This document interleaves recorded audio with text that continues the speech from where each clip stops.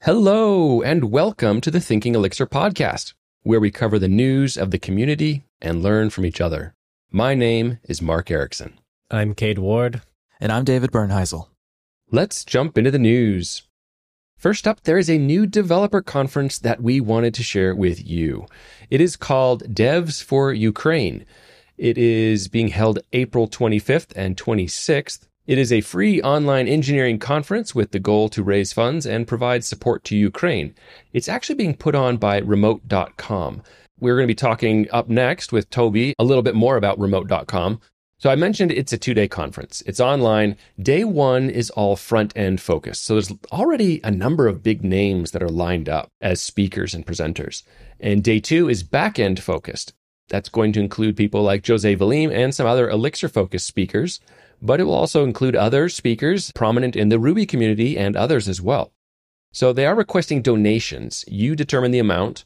And the funds collected by Remote during the Dev for Ukraine event will be evenly divided between 8 non-governmental organizations.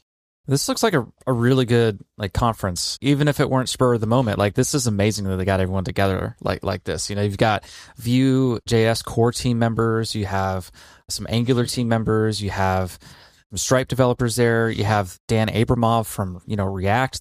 That's just the front end. On the back end side, you got Aaron Patterson, also known as Tenderlove. Can't say Aaron Patterson without Tenderlove with a handle like that is so cool. Sandy Metz, of course, our own Jose Valim, and then Sasha Urek. So many good people. Oh, and Tatiana, we interviewed her a couple episodes ago. This is going to be a good one. So if you can make it, I would definitely consider making time to make it. It's on April 25th and 26th here in just a couple of weeks. Also, Parker Selbert, the developer behind the Oben job processing library, said that they are, quote, finally putting the work into creating proper guides for Oben. And they're starting with testing, how to test job processing tasks. So we got a link to the PR where they go into it. The PR has already been merged. It just creates a new set of testing guides in their documentation. We know as a community, I think generally, that time spent on documentation is super important. We get the benefit of hex docs, right? Being so well laid out and have the ability to organize guides. Phoenix Framework was one of the first and prominent ones to really put the time into these guides. And so it's really nice to see that other libraries, especially job processing libraries like Oben, and testing is an interesting first topic too to have a guide on. It's often guides on how to use it, and then there's no mention of guides on how to test the code that you just wrote. That's really cool to see that they're putting in the time in guides at all, and then also testing, which is just above and beyond. Anyway, congrats on the effort and progress. Yeah, one of the things I just want to mention there is, as someone who also works on documentation, I totally recognize that it's hard work to do it. It takes a lot of time. And when you're doing that work, you're not actually working on new features in the library. So it looks like, you can kind of get that feeling oh, it doesn't look like I'm doing anything. But it really is important. It benefits everyone. So just want to give props to Parker for the work. And we do understand and appreciate that there is a lot that goes behind doing guides like this. Writing is hard, but a lot of their guides are already pretty good. So I'm excited to see what they come up with. Next up, Membrane Framework released 0.9.0. They also started a blog on Medium to make it easier to follow the project's development. We talked with a member of the Membrane team in episode 43, if you want to go back and listen to that. The Membrane Framework is for Elixir applications helping to work with streaming media, audio and video. One of the features that they announced in this 0.9.0 release is auto demand. It sounds like a way to just automatically improve the developer experience. If you're interested in how that works, or if you're using it, we'll drop a link in the show notes to that Medium blog post. And next up, Supabase has an interesting update. So we talked with Paul Copplestone in episode 73 about Supabase and how they're actually using Elixir on the back end to bring real-time features to front-end devs who don't want to write their own back end. So they're doing the Next.js kind of crowd and catering to them. So this update isn't so much for us who are already using Elixir and writing our own Elixir backends, but they're doing something I thought was just really interesting. So I have a link to this in the show notes, but they have a GitHub project of Supabase livebooks. So they are releasing a collection of Livebook notebooks that developers can use to do various things with their own Supabase deployment. I love this kind of use of Livebook. It includes some screenshots showing how it can render charts, and they're doing some monitoring focused things. I just love that you can use Livebook in a way to expose some of those server functionality pieces in a very digestible way, especially when you're talking about trying to bring these features to people who are developers, but they're not really familiar or comfortable necessarily with the back end, or maybe they just don't even want to care about it. That's really interesting to use Livebook as like a demo of using a product that is like written in Elixir, but that's not your code, right? It's like Livebook is like a way to just run some arbitrary code. Anyway, it sounds like it's a really cool use, and I love how Livebook is kind of expanding out into these other worlds like this. It's so often we talk about Livebook here, but it's usually in the sense of like interacting with my own app or documenting an Elixir library, right? But in this case, it's just completely separate from that, and it's just like an interactive way of running code against, a feature of some other, website. It's I don't know, it's pretty cool. I guess what I found most interesting about it was they're taking their own enterprise offering and saying Livebook can be used to give a value add to our system. And there's something that they didn't actually have to do the work to create Livebook or anything like that. So it's just an interesting way to do a value add. So, hey, if you're out there and you're like, we have a system and wonder how Livebook could actually play into our feature set, that's something to look at. And that's it for the news. Fly.io supports this podcast by providing editing services. Beyond being great for supporting us, they are a great place to host your next Elixir app. Check them out at fly.io. Today we're being joined by our special guest, Toby Pfeiffer. Toby, welcome to the show. Thanks for having me. Well, Toby, I'm really excited about this one because we've talked about the Benchy library before.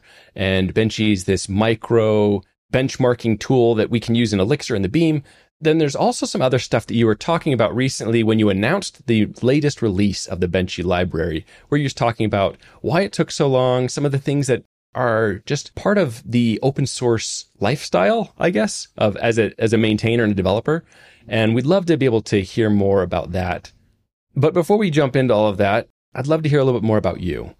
Where do you live and what kind of work are you doing? Well, so I live in the wonderful city of Berlin, where I'm also basically from. Like, if you ask a Berliner, I'm not from here, but like I grew up around here, not directly in the city itself. I'm a software engineer. I think like most of you right now, I'm a staff backend engineer and remote. So, which is always fun to explain to people like, oh, I work at remote, but where do you work? Like, no, I work at remote, a company, and I work remotely for them. And I'm an Elixir engineer there, but also sort of like, fun fact, it's the first time I ever really work sort of like as a full-time Elixir engineer. And I've only been there, for a year, while, Benchy, I think the first commit is from around May 2016 or something. And while, I worked at companies, I've had, sort of like Elixir-related projects or something here and there. Most of it was usually Ruby. And so it's the first time I really get to play sort of like with Elixir Active Phoenix, like full-time on the big project, which is really, really exciting and really, really cool.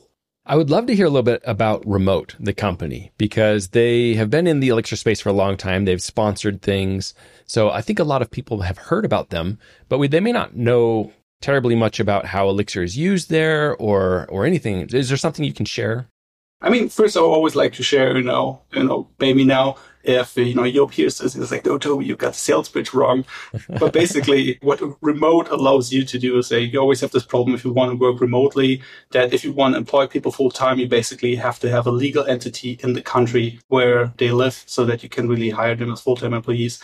And Remote just facilitates that process. Now we have legal entities all around the world, and sort of like legally speaking, people will be employed by us, but they will actually sort of like work for you. So just enables you in, I think, more than 60 countries by now to employ people, which is something that I really, really love. And is a really, really, cool goal because, we actually help people all around the world get employed, and we help people, we also help companies all around the world employ people. So that's the first thing for me, is always sort of like the business and what are we doing? Because sort of like personally, like I hope I offend no one, but it's sort of like ad tracking. It's like, wow, I don't want to get up every day and like, oh, wow, I made ads so fast. So I spied more personal information from people to show them more relevant ads. That's just not something I get excited about.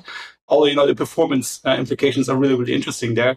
And so this is something where it's actually sort of like something that I believe something good that we're doing. But more to the technical side, the backend is an Elixir monolith. It's Phoenix, REST API, has a PostgreSQL database, and, sort of like that's it. Basically, it's pretty big. Sort of like the front end is Next.js, React, for the ones that don't know that Next.js is actually React under the hood. Yeah, otherwise it's, fairly standard because our domain is very, very, let's say, logic and business domain driven. So it's like, because we got to make all of these very, very difficult HR functions work for basically everyone around the world. So if like all of these countries have their own little rules for, what needs to be in the contract, how to employ people, this and that, how to pay people, which is where I mostly work in the employee payments team. And so it's a very, very big challenge, sort of like business logic wise, which is something that I really, really enjoy. That is interesting because you'd have to interface with all of these different government bodies, from all over the world. The way I understand how this works is, so someone wants to say, I'm an employer based in the US and I want to be able to hire people from all over the world. I could go to remote and I could say, I could hire someone in Nigeria or Germany, and they would both be working for remote as contractors, technically, like legally, so that they can have a legal presence in the different geographic location where they are with the different government entities. Almost correctly. I mean, they would work for us as full-time employees. That's how we get like sort of like the full-time like benefits and everything. So for instance, in Germany, it's a very, very big difference, especially from like health insurance and everything, whether you're a contractor or a full-time employee. And so they'll be full-time employees with us, with our local entity that we have in said country. But then, actually they'll be working sort of like for you and also like be completely associated with you. Like they have no other sort of like, let's say, interface with us, other than, the contract is with us, and, they usually put in sort of like their sick and leave days into like our platform or everything, but otherwise they're like a full member of your team, of your company. Like it's not like that. Sometimes people get sort of like the misconception that we were kind of like an agency, that we're like, I don't know, like ThoughtWorks or something, where the people work for us and we just lend them out to you. No, like these are your employees, we're just sort of like the contract entity in the middle to sort of like make it all work. Just to solve the legal problem. Yeah. Exactly. We just solve basically the legal problem, but we also, we also provide like benefits if you want to have that. So we also try to make stuff better. So not only solve the legal problem, but also, make it a good experience for everyone involved. And just because we said contractors before, we also have a contractor platform, which, if I'm still up to date, doesn't incur any fees. So you can also hire contractors through remote and pay them out and the entire world. But like, I always see the main focus personally as like the full-time employment, because that's much harder to set up internationally. We had a guy in Germany, and I mean, it wasn't too difficult to have him as a contractor, but full-time was where it was difficult, right? So that makes a lot of sense. That's cool. I mean, especially, as a contractor, I was a contractor and I was, work for a company in the US. It's like, oh my God, like tax wise, how do I do this? Where do the taxes go? Who gets the taxes? And then, all of a sudden you got to talk to a tax consultant and everything. And it's really, really scary because like, I think in the US it's the same, but here it's like, oh my God, like I don't want to accidentally lie to the tax office. I'm really, really scared of that. So like every time of these that I don't have to deal with, I'm very, very happy. Yeah. For what it's worth, that's not unique to out of country people either. Even Americans are in that same boat. So that's cool. And I love that Elixir is involved and remote is involved in the Elixir community. So I think that's great. But we would love to be able to jump into Benchy now. So maybe you can give a little introduction to what Benchy is and why you created it. Bench is just a benchmarking tool with, my very, very good naming skills for libraries. So it just tells you, you give Benchy a piece of code or sort of like multiple pieces of code, and it will just run them. It will measure how long they take to run, and then it will give you all kinds of statistics about them. Like, most people only ever look at the average. So like, oh, on average, this took 100 milliseconds to execute. But Benchy will also give you more than that. It will give you the median, which for lots of cases will be better, but also gives you the minimum, the maximum. You can configure percentiles and sort of all of that. It is used or should be used for you to either see like how fast is something, can I get away with this? Or, establish a baseline of like, this is this fast right now, and then do some performance improvements and then measure again, has it gotten better? And I like both use cases. So for instance, there's a part in Benchy where I think for computing the percentiles, where I'm like, I could implement this really complicated formula to make it work. Or I could just sort all the values and then go to the point in the sorted list and see what that is. And so I wrote a benchmark. Was like, oh, wow, even for a couple of millions, this is just a couple of milliseconds. So like, that's fast enough for my use case. I don't need to implement the fancy algorithm because I know that this is good enough. What I love about that second use case that you described of do a baseline and then see about trying to improve it, like just like you described there, it's like the code can often become less clear when it's becoming more clever to try and really be optimized. And then you can really figure out, is it worth it?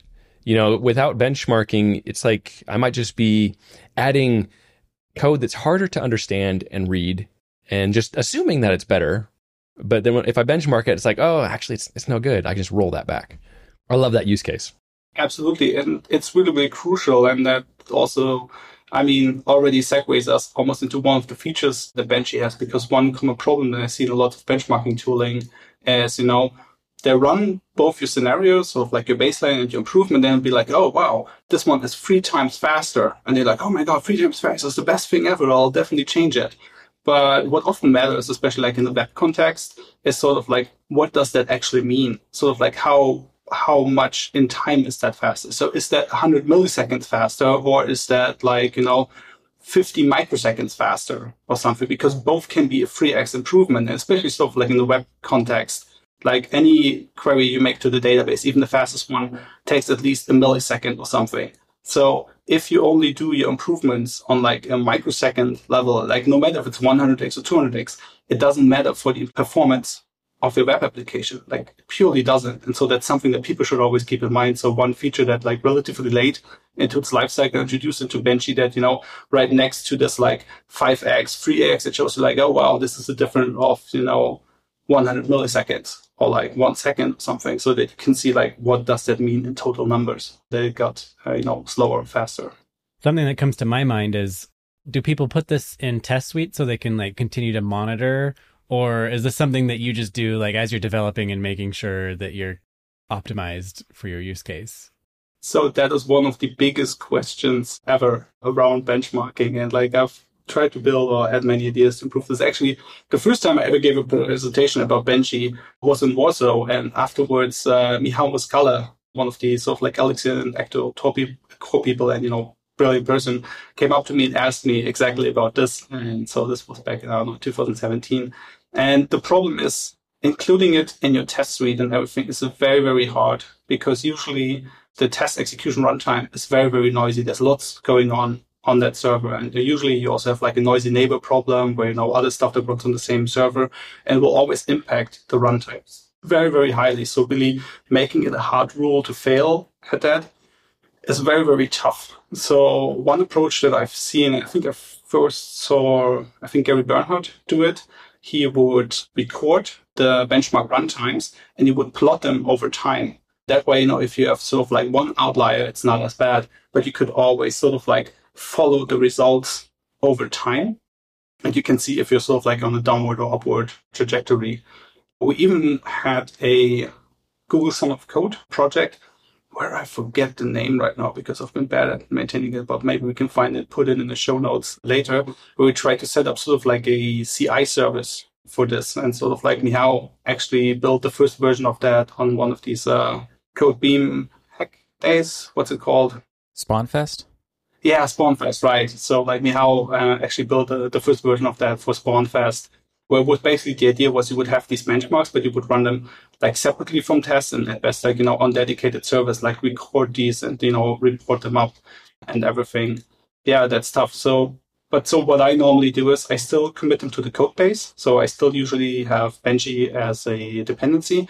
Then I have a separate benchmarks where I put in these benchmarks, and then I write them. I usually use them once or twice, but sometimes it's something that I will run occasionally to see. And what I do, I usually take the console formatter output and I paste it in as a comment sort of below so that I have some sort of like old baseline.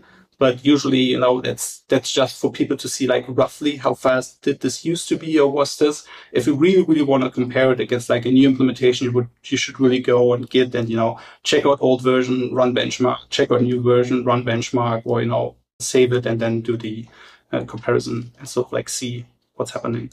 Benchmark results aren't something that you can really share and let that be like universal to everybody because everyone's running this stuff on different spec machines, more cores, more RAM, less RAM, that kind of stuff. I think I remember running Benchy for a library, and what I did was I wrote the results to like my host name, like a file named after my host name. So if somebody else decided to, or CI decided to run, these things, that they wouldn't, recognize that as their baseline. So that's a pretty interesting problem. So a CI service would have to kind of guarantee, that they're running on the same sized, containers and all that kind of stuff for it to be useful. That's pretty cool. Then the punks with the M1s come in and mess up all the numbers. those punks. Yeah. Have you heard, I'm sure you have you heard of GitHub's, I think it's GitHub's Scientist gem in Ruby? Oh, Scientist. I have heard of it, but I don't think I have used it. I would have to look it up. It could be a pretty cool application for Benchy in the runtime. Did you know someone ported it to Elixir? Is it out there? There's an Elixir library for that too. Oh, nice. Okay, well, here's the thought, is that maybe, so Scientist is basically a way to do science experiments, right? It's A/B testing, I think is what it comes down to. And so I'm curious at how an implementation using Benchy would look like in runtime to time a function and still, put out the results and all that kind of stuff. So you have an experiment of A versus B, and you just record that somewhere, maybe write a live dashboard page and show the results and plot it out over time. Sounds like a pretty cool feature. If we do it in production, that sounds more like application performance monitoring. So it sounds more like something that an APM should do. Sort of like the difference there is that usually Benchy, you run sort of like offline on your dev machine, because Benchy will run thousands of iterations to get all of the statistical data, which is not something that you would want to run during a live request. You don't want to run the same code with all its side effects and whatnot that many times. So that's, one of the things how Benchy often gets a bit confused, or not Benchy, but like benchmarking, because it sits there, but then there's application performance monitoring, which does sort of like the same or similar thing, but it's like sort of on the live runtime, which has lots of, benefits because it works with the real data. You get real traffic and everything, but you only see it after the change has, gone live. And sometimes you want to, see performance before it goes live, which is more where you see Benchy. And the other thing that often creates a bit of confusion is profiling. Because people are also like, I'll profile to make stuff faster.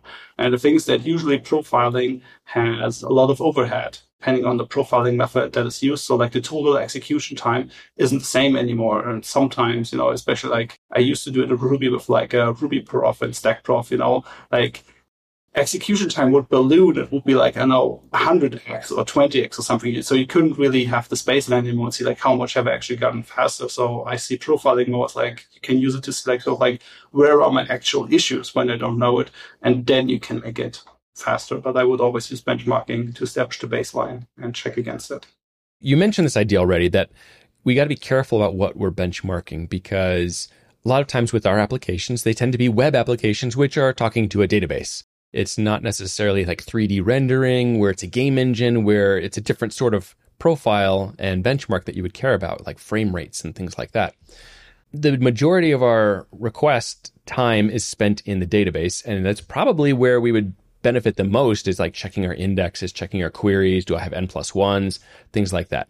So Benchy you describe it as a micro benchmarking tool. So maybe we can touch on what that means, micro, and where you feel like this is a good tool for people to reach for and when's the right time. I saw that in the show notes, and then I saw like, oh, maybe I'm selling Benchy wrong, actually. So I put the micro in the name and in the description to highlight that it can benchmark things to a very high precision degree. So for instance, on Linux, we're talking about nanosecond precision, which, isn't always great, but, makes you able to do like enum map of a list with, 10 elements against another sort of like iteration of like some kind of list, which enables these kind of things, these really sort of like small fine-tuned things. But you can still use Benchy for like entire web requests or entire things that go an hour long. I think right now our time scaling only goes up to minutes. I don't think I've implemented hours yet, which is not something because it's hard, but just because I've never done it. But you can use it for all of these, and Benchy will give you correct and good results. So the micro just comes from like, hey, we can do this for even like very, very fast things so that you can see the difference in there. So something that, especially when I learn a language, I like to do benchmarks, which maybe to some people sounds weird, but I really love doing benchmarks and always have. And it's always a way also for me to find out what is fast in a language, because that often corresponds to what is idiomatic in that language, because that case is often optimized. So I think one of the first bigger benchmarking posts that I did in Elixir was about tail recursive functions versus non-tail recursive functions, where actually, much to my surprise and that of other people, sometimes for certain use cases, the non-tail recursive function was faster than the tail recursive function, for instance. Sort of like that kind of shenanigans, which is what you can do. And that's the hard part, being that precise and everything around it. Something that takes longer is not that hard. So, please also use benchmarking for complete services. I used Benchy for benchmarking basically database performance for like, just firing up an active query all the time, and like the old query, the new query, or like before and after the index, just to have results to compare there. Jose Valim has mentioned how he uses Benchy as part of his workflow when he's working on Elixir itself. And I was wondering if you could share any of that and how that fits in. The one thing that Jose once told me was sort of like, they were almost getting into sort of like the new release, the 1.1, where it was like, hey, Toby, like Benchy is great, and, use it for improvements on Elixir a lot, which, as an open source maintainer is, one of the best things that people can tell you, like, hey, I use this tool and it's really, really useful to me. It makes it really happy, makes it really validated for all the work you put into it. And so then he said, the way that I usually use Benchy is, I benchmark it, and then sort of like I just run a profiler right after. So he sees like how fast is it, and then he digs into like where is most of the time spent, and then he runs the benchmark again, and then the profile after. So like this is like the iterative process that Jose uses, which is where this idea for profile after came in, because it was like, hey, Toby, I have the script that basically sort of like just takes the same functions and then, put it in there. But like, I feel like, that's maybe something that Benchy could do. And that is one of the amazing things when you work with the community, because I would have never thought of that idea, because frankly, I don't do profiling that often or that hardcore unless I really, really need to. So it's not part of my core workflow, but I can absolutely see how this is like a very valid and very sort of like good workflow. So it was like, okay, let's implement that. And then we did. Oh, well, Pablo did. So I think that's a good point to talk about what came out in this latest new release, which this feature you mentioned with the profiling after was part of that release. There are two main features that you announced. Why don't you give us an introduction of what those are? One is the profile after, which I think we talked about enough now, although I can say it basically uses the mixed tasks that come built into Elixir. So that uses fprof, eprof, and cprof, which are the different sort of like profilers that are also built in with Erlang, which do various things. I think cprof does a call count, and I think eprof and fprof do varying degrees of sort of like time counts. Not exactly sure. That's what that just, uses and relies upon. And you can do sort of like, let's call it the Valim flow of benchmarking. And the next one actually is relevant to a discussion that we had earlier, but I didn't want to segue to it already. And the next one is measuring reductions. And so we usually, when we talk about benchmarking, talk about time measurements, and that's also what we've talked about so far. But Benchy can also measure memory consumption, with the one very big caveat that right now it only measures the memory consumption of the one process that your function is executed in. Sort of like it doesn't go and look at sort of like all the actor workers and whatnot. So it only uses that one thing. And so also if you spawn a new process, it also won't be in there and stuff. So that's one caveat. But that's very cool because oftentimes, memory can be a very big bottleneck, especially if you work with, large data sets from your database. Memory can actually be what kills your server and not, the long response time, the long response times as a result of, that memory. Because once you go into swap, it's basically game over most of the times for most machines.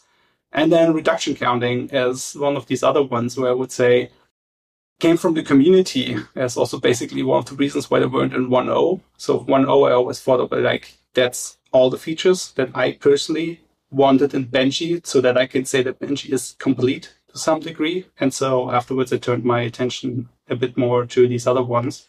And reduction counting was brought up in the Benji channel on the Alex's Slack, which is very empty. Almost no one visits me here. But this one person came along and was like, hey, couldn't Benji implement reduction counting? I was like, you what counting? Like, no idea what reductions were. So I was like, what is this thing? I opened an issue and then I think probably either OverMyTDL or Meow came along and actually was like, oh, this is what reductions are. And you can, read more and sort of like this thing. And so I first had to learn about like, what are reductions? And basically, I think sort of like the most basic definition that I'll probably somehow get wrong is it's one function call. It's just and since, it's a functional programming language and there's no loops, almost everything is a function call on the Beam. And so one function call is one reduction, more or less. So it's just a measure of like how much work did something do. It doesn't necessarily say how much work a function did, but since each function calls another function to a certain degree, that's basically how it works. So it's a very sort of abstract measure of how much work has been done. And the Beam itself uses this for scheduling. So it says like, you process, you have like 2,000 reductions now, and upon every entry to a function or something, it's checked, has it gone over sort of like its allotted number of reductions? And then like, okay, you can start running, or otherwise we'll switch the schedule to another process. So how is this useful? And it's useful for the CI or the test case because reductions are stable. So they're not influenced by the machine you're running it on. Like, I think they might be influenced by the operating system or like the concrete Beam implementation to a certain degree. But otherwise, if I run it here on Linux and like on another Linux machine, even if it's much slower, it will have the same reduction count. So that means if you have functions that you think are really, really performance critical and you don't want them to add any more sort of like work on a theoretical level, you could say like, okay, run these with Benji and also just run them once, maybe. And then, this is the reduction count that I expect. And then you can make an assertion that we should never go over that reduction count. And that's a way in which you can assert that, no significant work was added to it. There's some difference between operating systems. So you gotta build in some leeway, and it also sometimes changes on new Elixir, new Erlang versions, because, somebody added like a function call somewhere or something. But that's basically something that I believe they're good for. I did not know that the reductions were stable. That's interesting.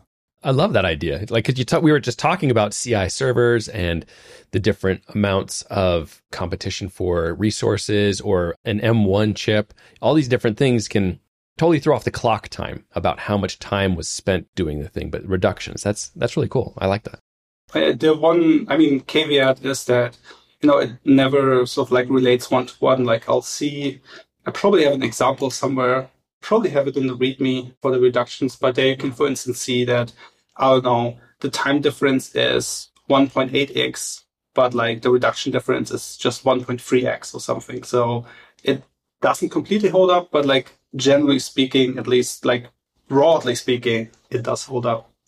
You explained before that memory measurement happens on that particular process that is executing the function. So how would you benchmark something like a flow, like a gen stage or a flow or a Broadway kind of thing, like something that is designed to spawn processes to consume work?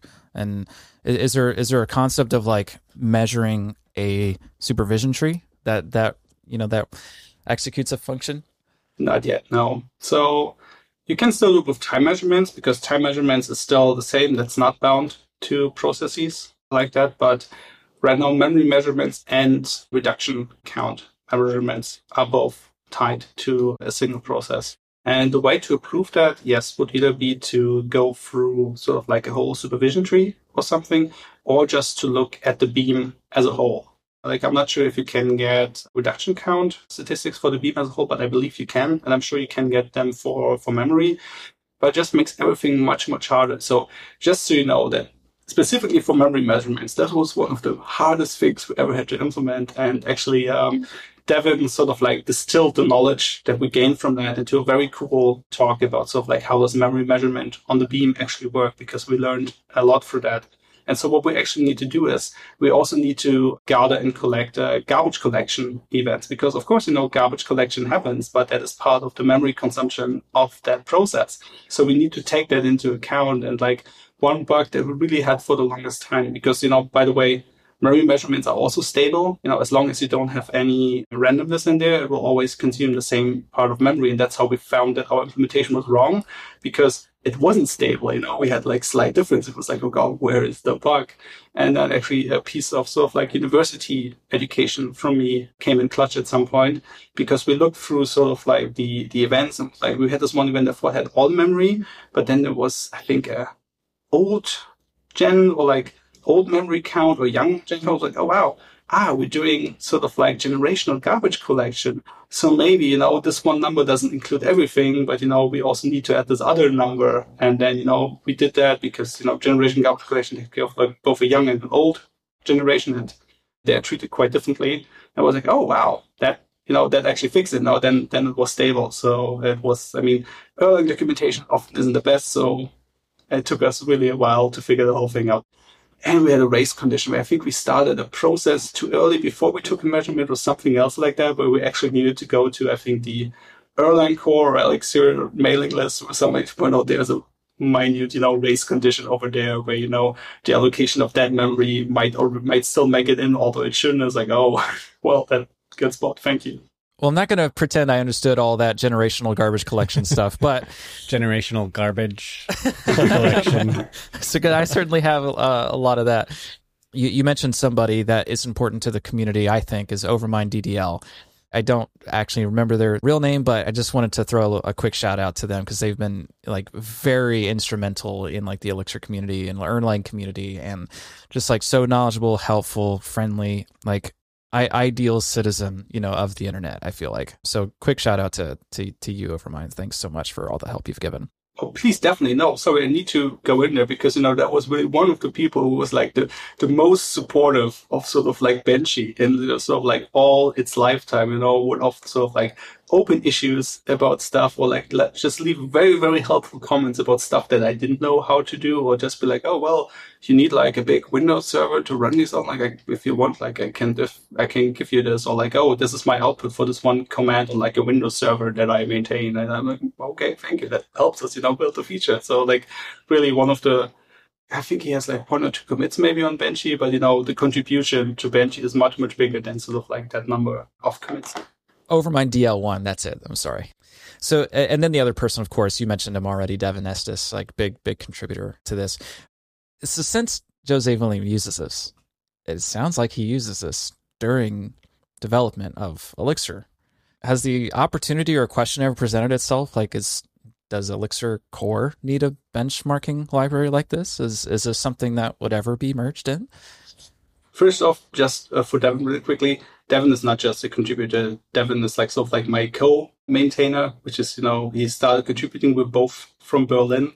And, we actually once, I think around Benchy version 0.6, we changed the internal structure of it quite a bit. And that was just, Devin and I getting together at my home and just talking about names for like 2 hours until we were happy with how we named things. So like Devin is a very, very big, contributor. Like contributor is an understatement for like how big Devin is for Benchy.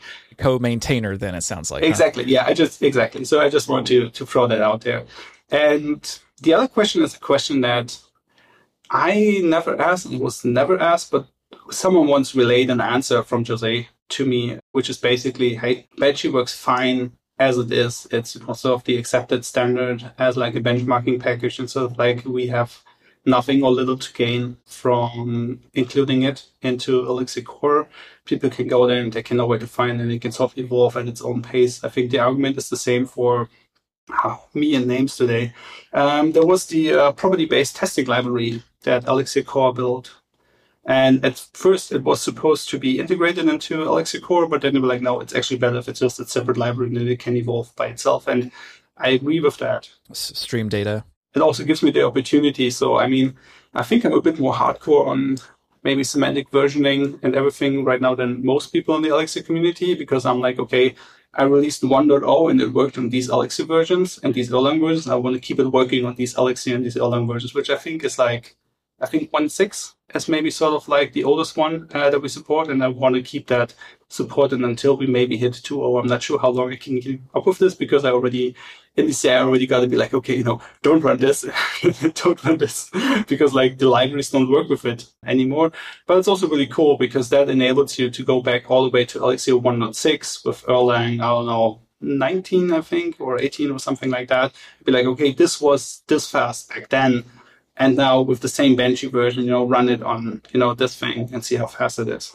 Yeah. And since you named it, you were so kind in naming it after what it does. I think it's also really easy to find. Yeah. With your announcement of the new release of Benchy, you also included this discussion about why it took so long. And really, when I read that, it kind of spoke to me because you were talking about some of the challenges of being an open source maintainer. You also mentioned how like remote where you work is your first full-time Elixir job. So if you look at your GitHub, you see that you still have and maintain a number of Ruby packages too. So it feels like, wow, you are in two ecosystems actively. You're in Ruby and Elixir, and you have a lot going on just with the maintenance of these completely different kinds of things. I remember when I switched from Ruby to Elixir, I was like, this is a line in the sand. There is no going back. I am like cutting ties. And I really have not been involved in the Ruby community. So it's nothing against the Ruby community, but that's just, I made a mental break. I wanted to hear about some of why you felt it took so long and some of the challenges that you encountered as a maintainer. I still to this day run the Ruby user group in Berlin, which I think by November this year, I will have been running for, I think, 10 years. So since I was a student.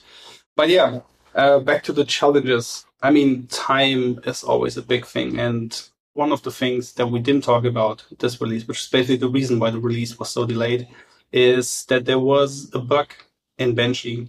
And that bug was Mac related. And if you follow me on Twitter, you know that I absolutely hate Macs. I have my own hashtag Toby on a Mac, where I just complain about all the stuff that goes wrong with the Mac all the time. And like, I would never ever buy an Apple product sort of like for myself, which brings us to one of the problems with this, right? So this worked fine on Windows. This worked fine on Linux, but it didn't work on Macs. Now, be in my apartment and be like, okay, there seems to be this bug with Mac that I just found because I found like some blog posts. Like, I'm always happy when I see, benchmarking blog posts and Elixir, like, oh, do you use Benchy? Cool. Like, I just saw this very weird result from it, where it was basically a lot of the things had, I think, sort of like 3 zeros in the end. So it was like the average wasn't like, no, not the average, but the minimum was exactly like 1,000. And then the maximum was exactly 7,000 or something, which seems wrong because what are the odds of, hitting that? So it was like something is off here, something is wrong with this thing. And so like I opened an issue and stuff, but I don't have a Mac to check this out. Like my partner does have a Mac, but when I'm on my computer, she's usually on her computer. So it's, really hard to be like, hey, give me your Mac. I want to do something. And I also would need to install Elixir on there and everything. So that's great. And I think by that time, Devin had also switched to a Linux computer and also didn't have a Mac anymore. So like, how do you debug this? And so a lot of time goes by, and it's also kind of stressful in the sense that one of the core promises for me of Benchy is it's correct, right? So like it gives you the correct results. That's what Benchy does. And so for instance, if you look at my other open source, like the one thing that I do in Ruby is SimpleCov, which is the code coverage tool in Ruby. And its core promise is gives you the right, coverage percentage. And so that was a bit nerve-wracking to see that like I gave them wrong results. Like the code that I wrote gave them wrong results. And they published a blog post, and that blog post has wrong results. So that gives you a bit of sort of like anxiety, I guess, a bit, because like there's this big thing that you're really proud of and people are using it and it's broken and you don't have an easy way to fix it. And then also sort of like debugging and solving that issue was very, very hard, because like if you follow the issue on GitHub about this, now at some point, I think there's a post by me, okay, like I tried this out again and like I can't reproduce the bug anymore. So like it gives me, correct and astute measurements now, like what do I do? And it went all the way to finding a bug in Erlang itself, because you can get, I think it's System OS monotonic time clock or something like that, where it gives you the resolution that the clock is in. And that resolution was actually wrong. So like, I need to talk with the Erlang people around this. And it became this whole sort of like bigger thing. And then, how to get a Mac to like fix it and whatnot. So that already adds a lot of stress. And then, I started working at Shopify and I had a Mac. So I was like, oh, wow. I should, go fix this and go check this out now. But, especially the first couple of months in a big new company, very, very stressful. It's like so much going on. It's very hard to get the time and energy to actually go and dig into it. And at the same time, I knew the bug was kind of big. Like I knew I couldn't fix it in an hour. I knew I couldn't fix it in 2 hours. So I knew it would take me probably at least 4 hours or 6 hours to like sit down, understand what I have to implement and fix it. And I knew that sort of like, if I would just do that in sort of like 4 or 5 1-hour chunks, I would almost never get it done, because I really need that concentrated peace of mind time to sit down and fix it. And that also like not having the time to fix it, because there was just never enough time to do it. And then, time went on, I got problems with my hands, which means that for, almost a year, I didn't do any open source. And that then, tagged onto that. And with it also sort of like the guilt keeps piling up sometimes a little bit, because as I say, this is one of the core promises, and it also makes you almost shy away a bit from the project, in the sense that, oh, I could do this cool thing on Banshee, I could implement this cool feature.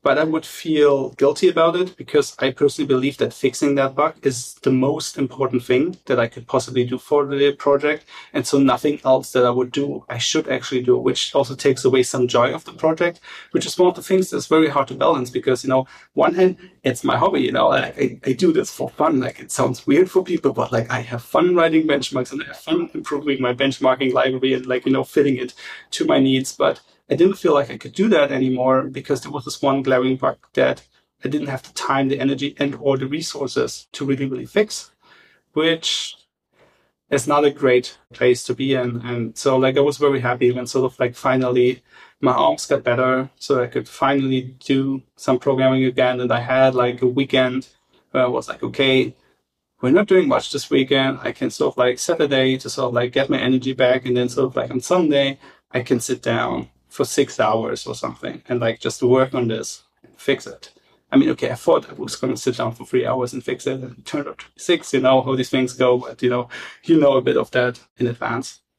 Toby, one of the things I really appreciated about you being transparent in that blog post was just kind of talking about the challenges that you experienced. Is that desire for, this is the core promise, this is what I commit to with this project, and I'm not able to deliver that, and that kind of cascades into these other problems of not feeling like I can work on it in these other ways. And I think a lot of us as developers, we struggle with that same kind of feeling too, especially if we're doing anything that's open source, or we have a side project that maybe a few people are using, and we can just get into that desire to be perfect. And that can in some ways cripple us. So I just really appreciated you being open and candid about that, because it's something that I think a lot of us just deal with, and sometimes we silently deal with it and we just think, oh, it's just me, I'm just not good enough to be able to do this kind of a thing, and that's not the case. So I appreciate you sharing all of that. Thank you. And I mean, it's almost one of the places where it's still, let's say, better, because at least at that point, let's say, what means better? It's still only with you. I mean, the other thing that often comes into mind when you sort of like you're absent from an open source project for such a long time is sort of like, how do others observe that? So it doesn't happen with Benchy, or I don't worry about Benchy as much because, as I said, for 1.0, it was basically done for me. I mean, that measurement accuracy, like, that sucks. But, otherwise, I'm kind of fine leaving it alone. But it gets harder when, for instance, we go to Simplecov, because there's always stuff changing in the Ruby ecosystem, and there's stuff that is breaking or, need new features, and lots of more people like rely on that. I don't know, it has 270 million downloads or something versus, Benchy with 2.5 million or something. It's like a really core piece. And quite honestly, whenever, for whatever reason, I don't work on it for a time, there's a bit of this reluctance to go back, just a pure little bit of fear that there's someone somewhere that goes oh, why the hell isn't this updated? Is this package dead? Should all of this sort of negativity that often goes towards open source maintainers, and just sorry for cursing, but I absolutely hate that. Not with me. I remember one particular instance where on one of Jose's old projects, device in the Ruby ecosystem, sort of an authentication library, somebody was going, it's oh, why doesn't this library support this easy thing? It's too. And when I saw that issue, and I just explored more log text, hey, this is open source. You don't have to use it. These people don't owe you anything, Just stop, use something else, write your own library. I don't care, just don't harass these maintainers, which, Jose thanked me afterwards, closed the issue and was hey, go where you belong, and it's fine. But, these things happen way too often. Thankfully, it has never really happened to me. So even on Simplecov, even if I was gone for a couple of months, never happened to me. But there's still always a bit of that fear. And then, it's something that, is not fun to deal with. One of the things that we really didn't get to dig into, and I think getting some perspective there on the open source aspect, that you do this for fun, and then the challenges that you had around that. But one of the things it kind of reminded me we didn't really get to is what motivated you to create Benchy in the first place? So the first thing is I love benchmarking. So if you look on my blog, I run a long-running series of just, Ruby benchmarking different Ruby implementations against each other. So I enjoy it. It's really fun and interesting for me to find out. So, naturally for me, once I started doing Elixir, and I think the end of 2015 was okay, what's their benchmarking wise? And then I got a problem. I want to benchmark something, maybe Tyric as a function or whatever, wanted to benchmark. I looked around, and I didn't quite like the solutions. At the time, there was a library called Benchfeller, and I felt like it was missing something. So, for instance, small things. It didn't have any names for the columns that it was presenting to you, so you had to guess what are all these values that it's presenting to me. And there's one thing that I really, really like, which you see in Benchy as usually the first value, which is not present the average, but present IPS, iterations per second. The reason I like it is it's the inverse, basically. So that means if you chart it on a graph, higher is better, which is more intuitive, generally speaking. And so I made pull requests to add those to Benchfeller. And while I did those, I also looked at the Benchfeller code and, no disrespect to the original authors, of course, but there was commented out code everywhere around memory measurements that, somebody built and then they were commented out, was still in the code. And it was very little tests and everything. And so, I was let's not create your own thing, right? Let's contribute to the ecosystem and everything. And I opened these pull requests, and I don't know, for 2 weeks, there was no reaction to them, which, especially nowadays, I can have more understanding for, back then I was more I know maintainers, don't get back. And now, having been a maintainer for even longer, I understand that more. But I was okay, if nobody's reacting, I'm going to build my own thing.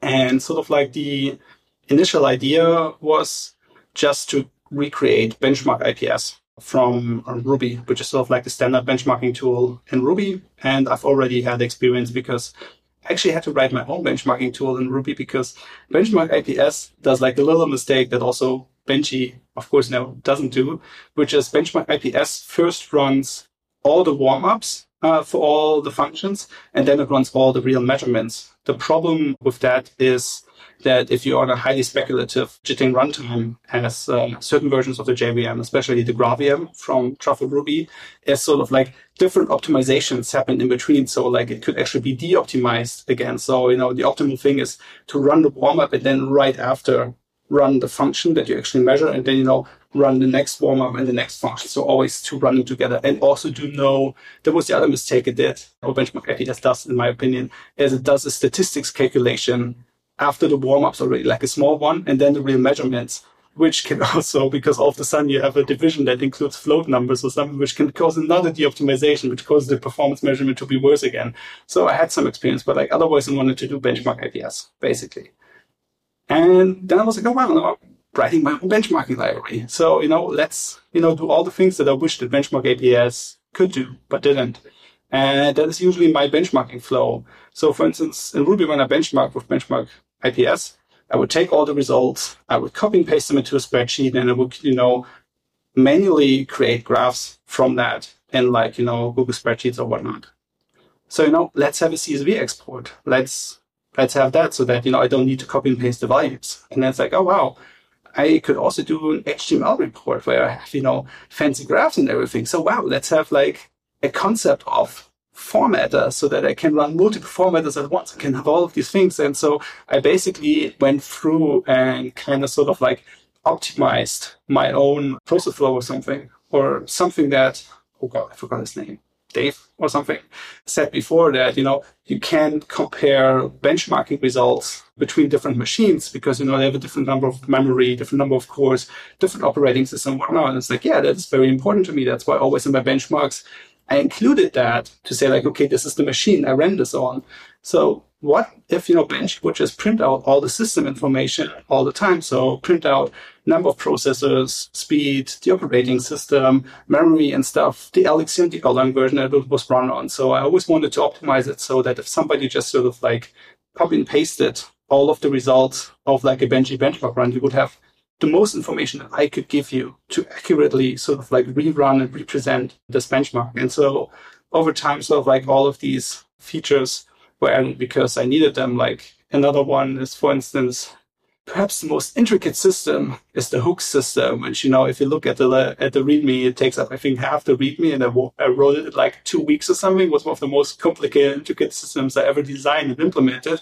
But that is there for many specific reasons. But one of them is, for instance, that in typical benchmarking tools, also benchmark IPS, it's somewhat hard to sort of like first get a collection from the database and then do some kind of operation on the collection without the database fetching time having an impact on the measurement results. So like the measurement results would be wrong. And so you can use hooks to exactly do that. You can do it before each hook to like get some collection from the database, and that time will not be measured, but it's then passed on to your benchmarking function. And then only that part of the collection is actually measured. And so it's my own little fun sort of like benchmarking tool that optimizes away my manual work to tie to a point where I'm very, very proud of it, where I'm saying like, this is the best benchmarking tool like I've ever seen in sort of like any programming language. And I would really, really like to have it in more programming languages, basically.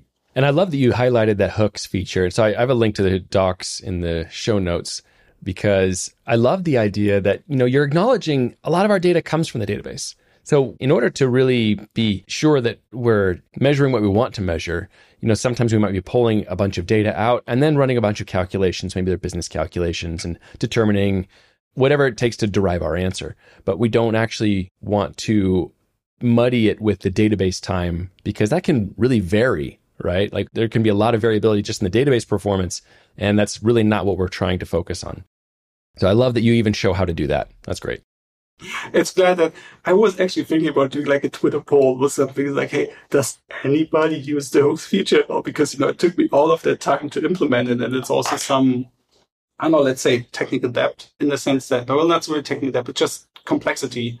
So for instance, the profiling feature, as Pablo first implemented it, didn't account for hooks. And so that's something that I found out before the release. So I needed to like patch and redo the profile feature to actually work with hooks, and then actually found out it doesn't to a single point because the mixed tasks in Elixir don't provide you with the return value of the function, which is something that hooks need for after each function because it gets the return value of the function so that you can do something with it, such as, kill a gem server or like close some connection or whatnot, or do some kind of cleanup based on the return value of the function. And so I actually also got another patch into Elixir to fix that. But yeah, it's a lot of work maintaining the hook. So I hope, somebody out there, please, you don't have to use hooks if you don't need to, but I hope somebody does finds it very helpful. Yeah. If you're out there and you're using hooks, let Toby know and say thank you and buy him a coffee. Please. Well, Toby, I really enjoyed our talk, and unfortunately, we're out of time. If people want to follow you online or maybe follow the project, where should they go to do that? The easiest thing about me is just pragtop.info. So like all my socials and all my connection information is up there. Project, just plain old GitHub, give it a star, give it a follow or whatnot. You can always reach out on the Benji channel in the Elixir Long Slack. I don't think there's been a message on there other than once written by myself for about like 2 years or something. But I also have Benji as a highlight word on the Elixir Long Slack. So whenever I check in, I'll sometimes get notification that somebody mentioned Benji. But yeah, I think those are the easiest. But in generally speaking, I'm most active on Twitter. So, reaching out to me via Twitter or GitHub issues is usually the most efficient way to get to me. Well, thank you again, Toby. I really appreciate it. But that's all the time we have for today. Thank you for listening. We hope you'll join us next time on Thinking Elixir.